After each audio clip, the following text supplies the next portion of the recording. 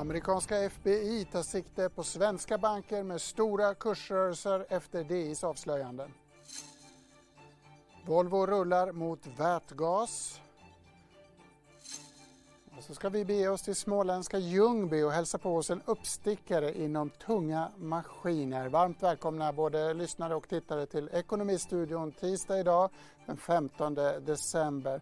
Vi ska prata väldigt mycket om banker och böter alldeles strax. Det här är stora nyheter, men innan vi kommer dit så vill jag nämna att norska livsmedelsbolag riskerar att drabbas av ett liknande öde. Det är nämligen så att norska konkurrensmyndigheter hotar med vite om hela 21 miljarder norska kronor. Detta till kedjorna Norgesgruppen, Coop och Rema 1000. Mathandlarna anklagas för kartellbildning med högre matpriser som följd. Enligt de norska myndigheterna så har ett system med priskontrollanter använts där man kontrollerar varandras prissättning och anpassar sig därefter. Vi kan väl tillägga att svenska Coop är en fristående organisation med egna medlemmar som ägare, även om vissa inköpsfunktioner delas över landsgränsen. Men nu ska vi titta på börsen. Som jag sa så är det ju kraftiga reaktioner på inom den svenska banksektorn. Ylva, hur illa är det? Jo, men Gabriel, även Stockholmsbörsen handlas faktiskt neråt. 0,5% handlades tidigare oförändrat innan den här nyheten och tyngs alltså av bankerna. Swedbank är ner 7,5%, SEB ner 5,5%. Alltså efter Dagens Industris avslöjande att FBI alltså utreder penningtvättshärvor inom SEB, Swedbank och Danske Bank. I övrigt, om vi kikar på börsen så har vi SSAB i topp som rusar 6,5%, nästan 7% efter att sektorkollegan Outokumpu höjt sin prognos för det fjärde kvartalet. I övrigt så stiger även Kinnevik ungefär 2%. Om vi då kikar på terminerna för USA-börsen så ser det ut som att det blir en positiv öppning här lite senare idag. Terminerna ser ut att öppna ungefär 0,5% uppåt och lyfts då framför allt av att diskussionen om ett nytt coronastödpaket fortsätter i USA och naturligtvis att vaccineringen ju dragit igång i USA på allvar. Men du Ylva, det ser inte så positivt ut om man tittar på H&M's kurs där bolaget kom med försäljningssiffror i morse. Hur var de? Nej, men precis som du säger Gabriel, H&M är ju ner 3% här idag och redovisade ju försäljningssiffror i morse som minskade med 10% i det fjärde kvartalet. Något som också DIs analytiker Ulf Pettersson kommenterade i Börsmorgon tidigare idag. Lite bättre än väntat, men det har ju så att säga försämrats under kvartalet eftersom försäljningen var ner 5% första månaden, de här 3 månaderna fram till november. Men som sagt var lite bättre än väntat, 0,5 miljard ungefär. Förra gången H&M släppte försäljningssiffror för kvartalet fick vi även en omvänd vinstvarning, men det har inte dykt upp någon här än hos mig i alla fall, så det verkar inte komma denna gången, utan då var det en engångshändelse förra kvartalet. Det kan ju bero på också på att förra kvartalet var resultatet betydligt bättre än marknadens förväntningar, ungefär 2 miljarder, och då får man sluta sig till att vinsten det här kvartalet inte är så pass mycket bättre, för då borde de ju ha kommit med en omvänd vinstvarning den här gången också. Utan vi har bara fått försäljningssiffrorna och de var ner 10% till 52,5 miljarder. Fortsatta problem väntar alltså DIs Uffe Pettersson säger det. Ylva, det har kommit mycket nyheter idag, bland annat vaccin och smittspridningsrelaterat, eller hur? Ja, men det stämmer Gabriel, och bland annat så har nu den amerikanska läkemedelsverket FDA publicerat data kring Modernas coronavaccin som säger att vaccinet uppfyller kraven för ett nödgodkännande, och här om 2 dagar så kommer ju FDAs expertpanel också sätta sig ner och diskutera huruvida man kommer att också ge det vaccinet ett nödgodkännande eller inte, men det ser ju alltså då positivt ut för det. Dessutom så har det kommit uppgifter från EU. Enligt uppgifter till Expressen så kommer EUs läkemedelsmyndighet EMA att ge Pfizers coronavaccin nödgodkännande dagen innan julafton, vilket alltså innebär att man kommer kunna dra igång med vaccineringen redan i jul. Om det blir så alltså. Utöver det har ju också Folkhälsomyndigheten hållit en presskonferens idag där man presenterade nya siffror över smittspridningen som ju fortsätter att öka och som nu sprids i alla åldersgrupper. Enligt Folkhälsomyndigheten 153 nya dödsfall har registrerats sedan i fredags. Och det tar den totala dödssiffran upp till 7667 om mitt räkneminne inte sviker mig. Tack så mycket Ylva för den uppdateringen. Stort fokus på banksektorn alltså. Man kan väl säga att det var väntat eller åtminstone befarat att amerikanska myndigheter skulle titta på svenska och nordiska banker i spåren av Baltikums penningtvättsskandal. Det här är något som min reporterkollega Martin Rex följer väldigt noga och jag frågade honom vad som har tillkommit nu. Ja, det har ju varit känt under en längre tid att amerikanska myndigheter då har ett intresse i den här baltiska penningtvättshärvan. Det som har tillkommit nu är ju ytterligare detaljer kring vilka amerikanska myndigheter det handlar om, vilka misstankarna är i utredningen och också då att amerikanska myndigheter har begärt rättshjälp från Sverige i den här utredningen. Vilka är myndigheterna som tittar på det här? Det är då 3 federala myndigheter, dels USAs justitiedepartement, sen är det den federala polisen, FBI, och sen är det då åklagarmyndigheten i New Yorks södra distrikt. Och vad innebär det? De har sökt hjälp av svenska myndigheter. Vet vi någonting om vad det här kan landa i? Bötesbelopp eller någon annan slags påföljd? Alltså den här rättshjälpsbegäran handlar ju om att de vill ha hjälp då med att ta fram material som eventuellt finns i Sverige då, och det måste de ju ha svenska myndigheters hjälp med att göra. Vad det ska landa återstår väl att se. Det beror väl såklart på vilken bäring de här misstankarna har och hur bankerna väljer att agera gentemot de amerikanska myndigheterna. Vi har ju sett exempel tidigare på där man når fram till en uppgörelse då. Ericsson och Telia är ju 2 exempel från de senaste åren som har ingått uppgörelser med amerikanska justitiedepartementet. Och där verkar ju bolagen ha lagt sig platt och betalat vad amerikanerna har bett om. Kan man tänka sig att det blir något sånt den här gången också, att 10 miljarder ryker och sen går man vidare på något sätt? Eller är det för tidigt att spekulera i utkomsten? Ja, det är klart att det är omöjligt att veta vad det tar vägen, men det finns ju en tendens att de här att det liksom ofta landar i de här uppgörelserna med då ganska höga bötesbelopp där man helt enkelt känner att det är bättre att betala det som amerikanerna begär och därmed kunna lägga liksom alltihopa bakom sig och gå vidare helt enkelt. Så potentiellt hög nota i efterspelet av den baltiska penningtvätten när amerikanska federala myndigheter lägger sig i. Stort tack Martin Rex.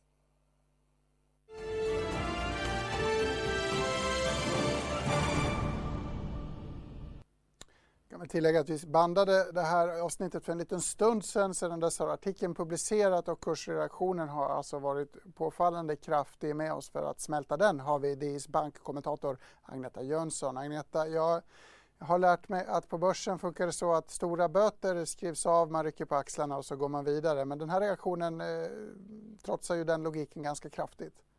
Det trotsar den logiken. Nu diskonterar man ju böter i den här storleksordningen på strax över 10 miljarder på de här nedgångarna, både på SEB och på Swedbank. Och om det är en överdriven reaktion, det kan man ju diskutera. Vi vet ju att de här utredningarna pågår som Martin har sagt, så det är ingen överraskning. För Swedbanks del vet vi det absolut. SEB har inte varit riktigt tydliga, men säger att man svarar på frågorna, myndigheter hör av sig och sådana här saker. Det som, om vi backar bandet tillbaka till när det här var som värst med Swedbank, så var ju en av de sakerna med Göran Persson som styrelseordförande som jag tyckte var bra är att han är ju en väldigt van och erfaren förhandlare. Så är det någon som man borde skicka in och förhandla om den här typen av grejer, så borde Göran Persson passa väldigt bra i den rollen, tycker jag.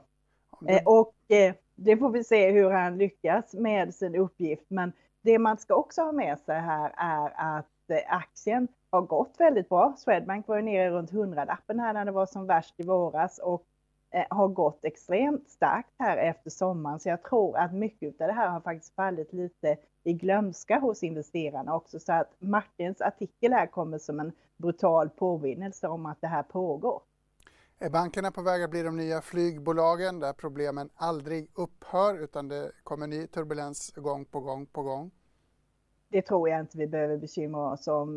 Det här som har varit med penningtvätt, det handlar ju om absolut om de här sakerna som har varit i Baltikum och man lägger ju ner enormt och har lagt ner enorma stora pengar för att undvika det här och att följa de regler som är nu. Så att penningtvättsproblemen tror jag att vi kommer att kunna lägga bakom oss. Sedan har du, om du hänvisar till det här med risk för kreditförluster och utdelningar som inte får betalas ut och sådär, så har det varit några tråkiga år för bankerna, men att de ska gå samma väg som flygbolagen tror jag inte du behöver oroa dig för de närmaste åren i alla fall. Det låter betryggande. Stort tack för dina tankar, Agneta Jönsson.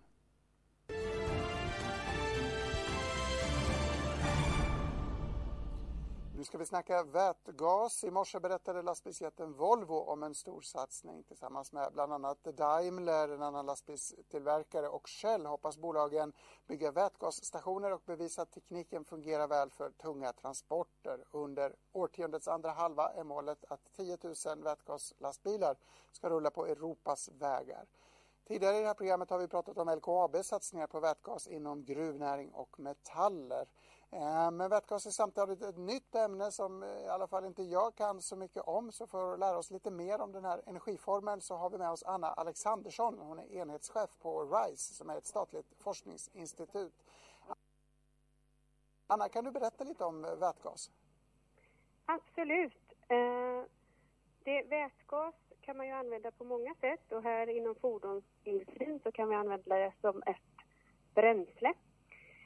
Och då fungerar det så att man har en bränslecellsbil, ett bränslecellsfordon som egentligen är en elbil men som man också kan, som en hybridbil då, som man kan tanka med vätgas. Och det är bränslecellen i som tillsammans med ett batteri fungerar och tillverkar el då från vätgas. Så det sker en energiomvandling där i bilen eller fordonet. Men man kan också använda vätgas på många olika sätt. Man kan använda det för energilagring och då kan man, det som är spännande är att vi kan koppla samman då transporterna här med energisystemet och se på lösningar där vi faktiskt kan använda kanske en vätgastankstation för att leverera elnätstjänster till elnätet också. Så det är väldigt vätgasen är liksom en bred teknik som kommer in på många olika fronter här nu. Man kan också använda vätgas som ett substrat och andra kemikalier med, men det kommer väl lite utanför transportsektorn då. Vätgas kan man producera på många olika sätt. Till exempel kan man använda el och göra något som heter elektrolys. Men man kan också ta det från andra källor, till exempel ett kolväte. Vi i mitt team vi jobbar ganska mycket med förnybar tänk då, så då börjar man gärna med ett förnybart kolväte om man skulle reformera då. Är det väldigt energikrävande? En invändning som ofta hörs är att det krävs mycket energi för att framställa vätgas. Stämmer det? Ja, alltså vätgas finns inte naturligt bara sådär, utan det ska framställas då. Men det beror lite på hur man tänker här, för att det krävs också ganska mycket energi att pumpa upp diesel. Men den brukar man inte prata om då. Så om man tittar på sådana här kedjor från well to wheel brukar man tala om, alltså från källan till hjulet. Då blir det ganska energieffektivt med vätgas. Men det beror liksom på hur man räknar här. Är vätgas en mogen och utvecklad teknik? Ni är ju ett forskningsinstitut så jag antar att ni är entusiastiska. Kan du ge oss en känsla för när det här kan tas i drift verkligen? Alltså det är det är ju ett brett område. Vissa delar är ju mer mogna än andra. Det finns till exempel 10 olika sorters bränsleceller. Där de som sitter i fordonen faktiskt är ganska mogna då, som heter PEM-bränsleceller. Elektrolyserna finns också på plats och behöver tillverkas, eller det behöver ju ändå forskas mer på allt. Men det finns också olika typer av elektrolysörer och så här. Så den här mognadsgraden är ju lite, det är både moget och omoget på många sätt. Det vi tittar på är ju också om det är ekonomiskt, det är väl mer, snarare det som är den största utmaningen här då, att få till affärsmodellerna. Tekniskt fungerar det. Är en av utmaningarna att det kanske kan bli en kostsam energiform? Eller vilka är de andra största utmaningarna som ni jobbar med? Ja, nej, men vi bygger upp kunskap inom det här området och det finns vissa kunskapsluckor i Sverige som behöver fyllas. Det finns faktiskt många utmaningar och det är ju på många sätt vi tar, även om det finns ju vätgastankstationer att beställa då, men det är ändå på ett nytt sätt. Och hur ska vi producera vätgasen lokalt och hur många fordon här krävs för att det ska tankas och gå runt. Och den här investeringen i vätgastankstationen det är en utmaning. Vem ska ta den här investeringen och vem ska göra den första investeringen, vilket kan vara att man kanske går lite back då i början på en vätgasinfrastruktur. Och traditionellt så kanske detta är någonting som stöttar en infrastrukturutbyggnad. Det låter samtidigt väldigt spännande. Är ni delaktiga i Volvos satsning specifikt? Och det låter ju som en ansats just att inhämta det här kunskapsgapet som du nämner. Ja, vi jobbar faktiskt tillsammans med Volvo med kunskapsutbyggnad kring olika områden här i transportområdet. Så det är jättespännande och väldigt kul för Sverige att det här händer nu, tycker jag. Och att Volvo går ut med det. Så det är en glad dag för oss vätgasentusiaster faktiskt. Ja, roligt. En glad dag för alla vätgasentusiaster, men en del jobb kvarstår för den här energiformen, tolkar jag det som. Ja, men det är ju kul med utmaningar. Vi älskar ju att lösa problem. Det är därför man är ingenjör.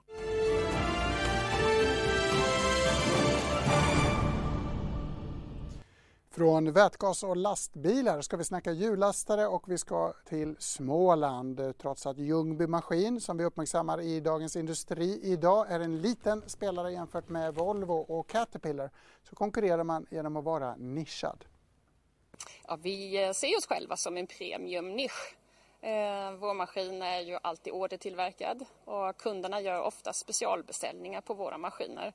Sen har vi ju vunnit den ena maskintesten efter den andra, så tycker vi själva bevisat att vi ligger uppe i premiumklassen. Sen är ni också lite unika med den här fabriken där ni gör väldigt mycket av komponenterna själva. Berätta.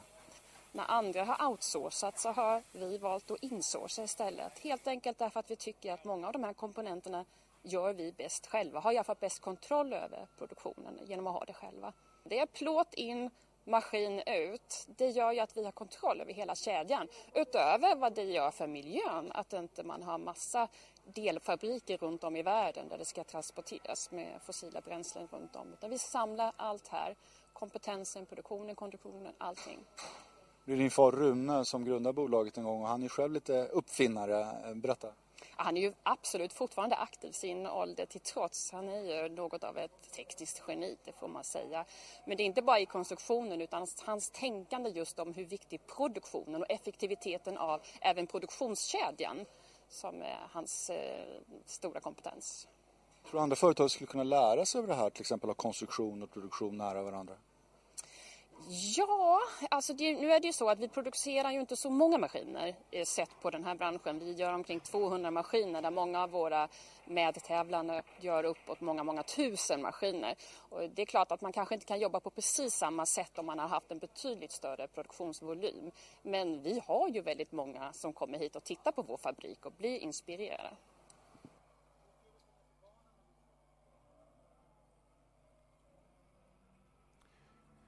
Nu är det dags för sista raden och den hittar jag på Aftonbladets baksida idag. Det är nämligen så att man kan fira jul med Anders Tegnell. Aftonbladet skriver att hans döttrar ska auktionera ut ett distanserat julfirande med statsepidemiologen. Detta medelst Zoom eller liknande teknik. Tanken är att intäkterna ska gå till välgörenhet och auktionen ska ske genom Musikhjälpen. På Musikhjälpen kan man för övrigt också bjuda på en skogspromenad med socialminister Ardalan Shekarabi. Det är för övrigt den auktion som står högt i kurs. Den ligger på strax över 25 000 kronor på det högsta budet just nu. Den som inte vinner Tegnell-aktionen men som ändå vill ha närhet till statsepidemiologen har gott om produkter att botanisera bland på Tradera. Redaktören för det här programmet, Oskar heter han. Han fastnade särskilt för en pepparkaksgubbe i stor format. Beundra den medan jag säger tack för mig. Ekonomistudion är slut för idag men som vanligt tillbaka igen imorgon. Gabriel Mellqvist heter jag. Jag bakar goda pepparkakor för övrigt och jag önskar dig en trevlig eftermiddag.